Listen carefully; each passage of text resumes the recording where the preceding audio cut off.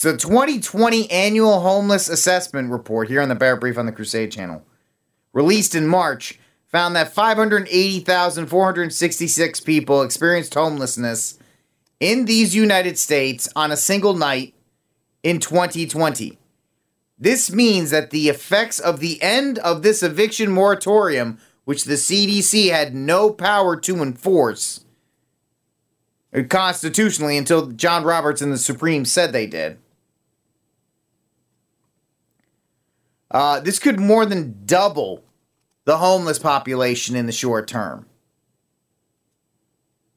Because we have 580,000 people, unfortunately, here in these United States. You can't ever solve homelessness. It's just sad when you actually hear the number. 580,000 homelessness. So 5% of the 15 million people that are currently under the moratorium get kicked out. That is doubling the homeless population to over 1 million. Whatever the numerical scale of this crisis, it's clear that local communities have either incapable or unwilling to address the needs of either the homeless themselves or the local residents that have to contend with this new with the influx of destitute new residents. 2017, California's housing situation was already in a full-blown crisis. Recently, the New York Times highlighted a similar situation in the iconic community of Venice Beach, California. I'm sure you guys, if you're on Twitter or any of these other social media platforms, I'm sure you've seen videos of what's going on in Venice Beach. It's a tent city. And people are being assaulted and accosted daily on the boardwalk. You also have New York City recently excluded homeless applicants from federal rental assistance. Recently, the Spray Park in Seattle's Ballard Commons Park, I don't know what these places are, was closed because the number of homeless living in the space had mushroomed during COVID-19. These are just 3 of the metro areas. And folks, Texas, the beautiful Republic of Texas, has one of the worst homeless populations in the country in Austin. Austin, Texas. Yeah, everybody talks about the Silicon Hill and all this other kind of stuff there. The homeless population is awful. It is awful. They've been dealing with it, and it's just something they won't get rid of. But the closer you are to a metro area, the bigger this impact is going to have on you and me. And me. I've always said I'm about 45 minutes away from Austin. I've started to notice in the past couple days, because when we moved here, because it's kind of a rural town, there was nobody passing through on foot or on bike. I've noticed the last couple weeks, I've seen a couple people under bridges passing through on bikes and things like that. Probably not stopping in my town, probably either heading to Temple or Waco. But still, they're going to start moving out of those areas because the city is going to reach its capacity. And they have to go to either Temple or Waco or another city that will let them squat. Back into the article. These are just 3 U.S. metro areas that are already overwhelmed by the homeless crisis and urban flight. Seattle was estimated through one postal address survey to have lost 26,000 residential households in 2020 alone. So, of course, the idea of, well, we should have let these people have the moratorium. What else could we have done? I don't know, not shut down the economy? I know, it's a huge idea. We shouldn't have shut down the economy. So he talks about another bunch of things here, but especially in the Southwest, there's a lot of, because the weather, obviously, the weather is better over here. So homeless populations tend to be a bit larger. And of course, as I talked about, the Supremes in the 5-4 decision said that the CDC could do this. Who knows what's going to happen? Because right now, this article from Red States by Stariff, because I love it when they don't use their real names. Nancy Pelosi, Winebox Nancy, Queen P, has ratcheted up the blame game in the war over who screwed up the eviction moratorium. See, of course, we're going to talk about the politics, these idiots, instead of the fact that this is going to be an absolute disaster. And it's not just going to affect cities. And to my rural peeps out there, and I'm one of them, I know, because Starlink is about to deliver me some, not about to, they will be delivering, service to me. You only get if you live in a rural area.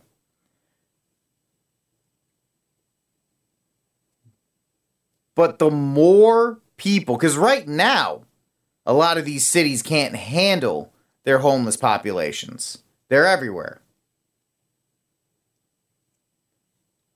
They're everywhere. And we are potentially looking at doubling that current population. Because people were scared of a virus.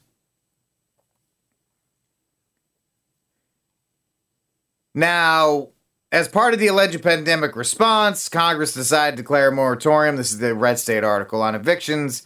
While this may have arguably had a laudable purpose, no, it didn't have a laudable purpose. It didn't. It was part of a plan to make people dependent on the government. It was never laudable. Don't give them any kind of benefit. Oh, well, maybe it was a good reason. It wasn't a good reason because it gave excuses to governors to shut down economies. Don't give it to them. Don't listen to people that, the road to hell is paved with good intentions. Oh, it was a laudable goal. Why? Why was it? Because you had governors out there like Whitmer and Newsom and Cuomo who could now and Governor Gina Raimondo in Rhode Island, the current labor secretary, she doesn't know what the hell she's doing either, by the way.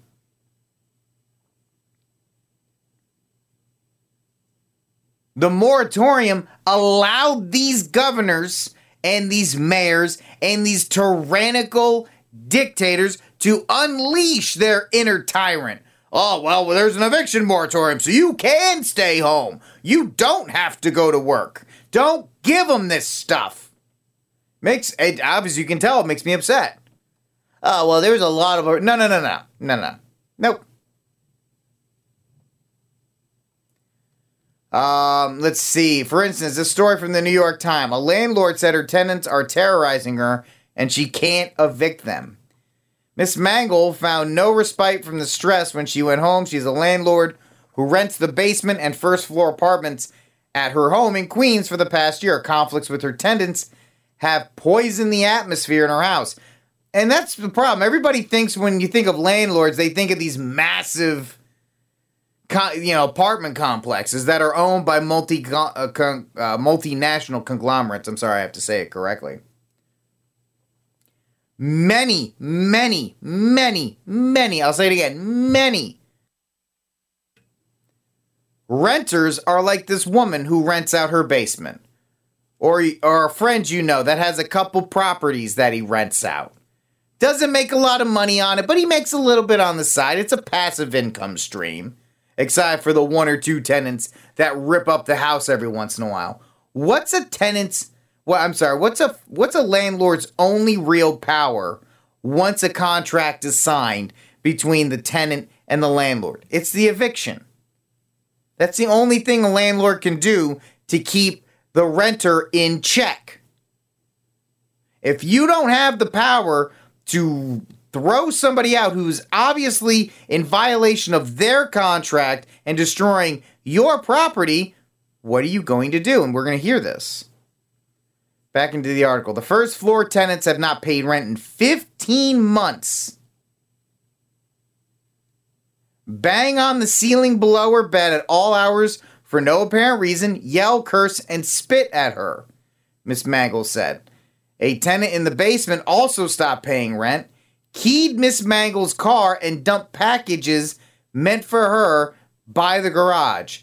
After Mrs. Mangle got an order of protection and then a warrant for the tenant's arrest, the woman and the daughter moved out. All told, Mrs. Mangle, who captured many of her tenants' actions on surveillance video, has not only lost sleep, but also $36,000 in rental income. That woman was dependent on it. She had that home. She turned it into an asset. She was providing a service. These people needed a place to live. She provided it for them. And then the federal government, by the CDC, came in and said, oh yeah, they don't have to pay anything. So what is their motivation to be a good tenant? Well, Rick, obviously, if they're a Christian, yes, obviously, if they're a Christian in good conscience, they're going to do the best they can. If they're a Christian in good conscience, they would have kept working during the pandemic, or at least tried to find a way. So we're not telling you, don't give me that. What are they supposed to do? Oh, well, it's these multinational corporations that own the... No, maybe a certain percentage of them, but a lot of people, we're hearing people in the chat room. Yeah, man, I'm a landlord, and it's not fun. It's not this, it's not that.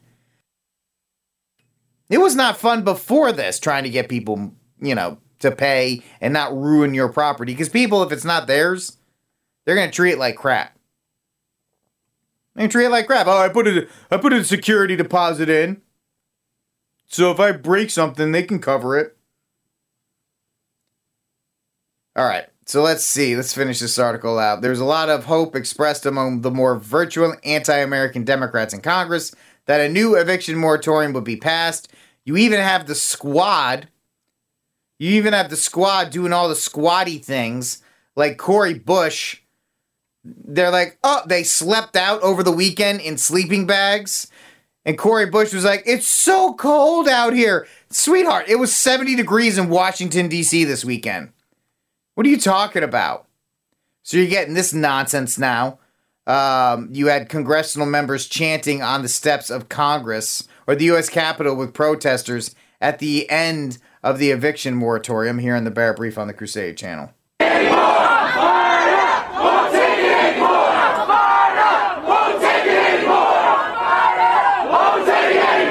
Yeah, that's so stupid. We've been reduced to third-rate theatrics. Of course, then you have the one and only. We haven't heard from her in a while. Miss Alexandria Ocasio-Cortez. Not hard. It's not crazy. Pull the 24-hour notice. Make members go on the record. If they don't want to extend the eviction moratorium, they need to tell that to the public.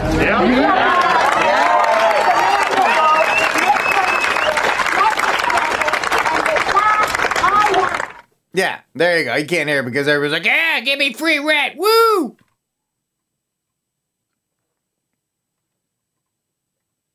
Unfortunately, ice cream leader Biden on Friday put the onus on state and local governments to stem the impacts of evictions hours before the collapse of the late push by House Speaker Nancy Queen P. Pelosi for Congress to extend this eviction moratorium. Ice cream leader urged those governments to use funds granted to them, i.e. stolen from us and given to other people. I thought they're going to use it for gun control. They're either going to use it for gun control or eviction moratorium. They just don't know what to do with this money, which is funny for once. Government doesn't know what to do with your stolen income. Gun control, eviction moratorium? I don't know. Ice cream leaders' plea came as House Democratic leaders tried to corral support among their caucus to push the eviction moratorium until October. These kicking the can stuff. Of course, once you get into October, you're going to be into a second lockdown, and it's going to get pushed anyway. Democratic leaders and Representative Crazy Maxine Waters huddled over 2 hours on Friday. Blah, blah, blah. I don't care. So, earlier this month, the Supreme Court, we already talked about, 5-4 decision. Not only has Kavanaugh promised for what it's worth to strike down any future attempt the CDC to claim the right to control rental housing, but the Sixth Circuit has struck down the existing moratorium after the Supreme Court took a pass. Folks, this eviction moratorium might not make it, which is... I'm shocked. I'm going to tell you, I'm shocked. Because any government program that usually is started, is there forever.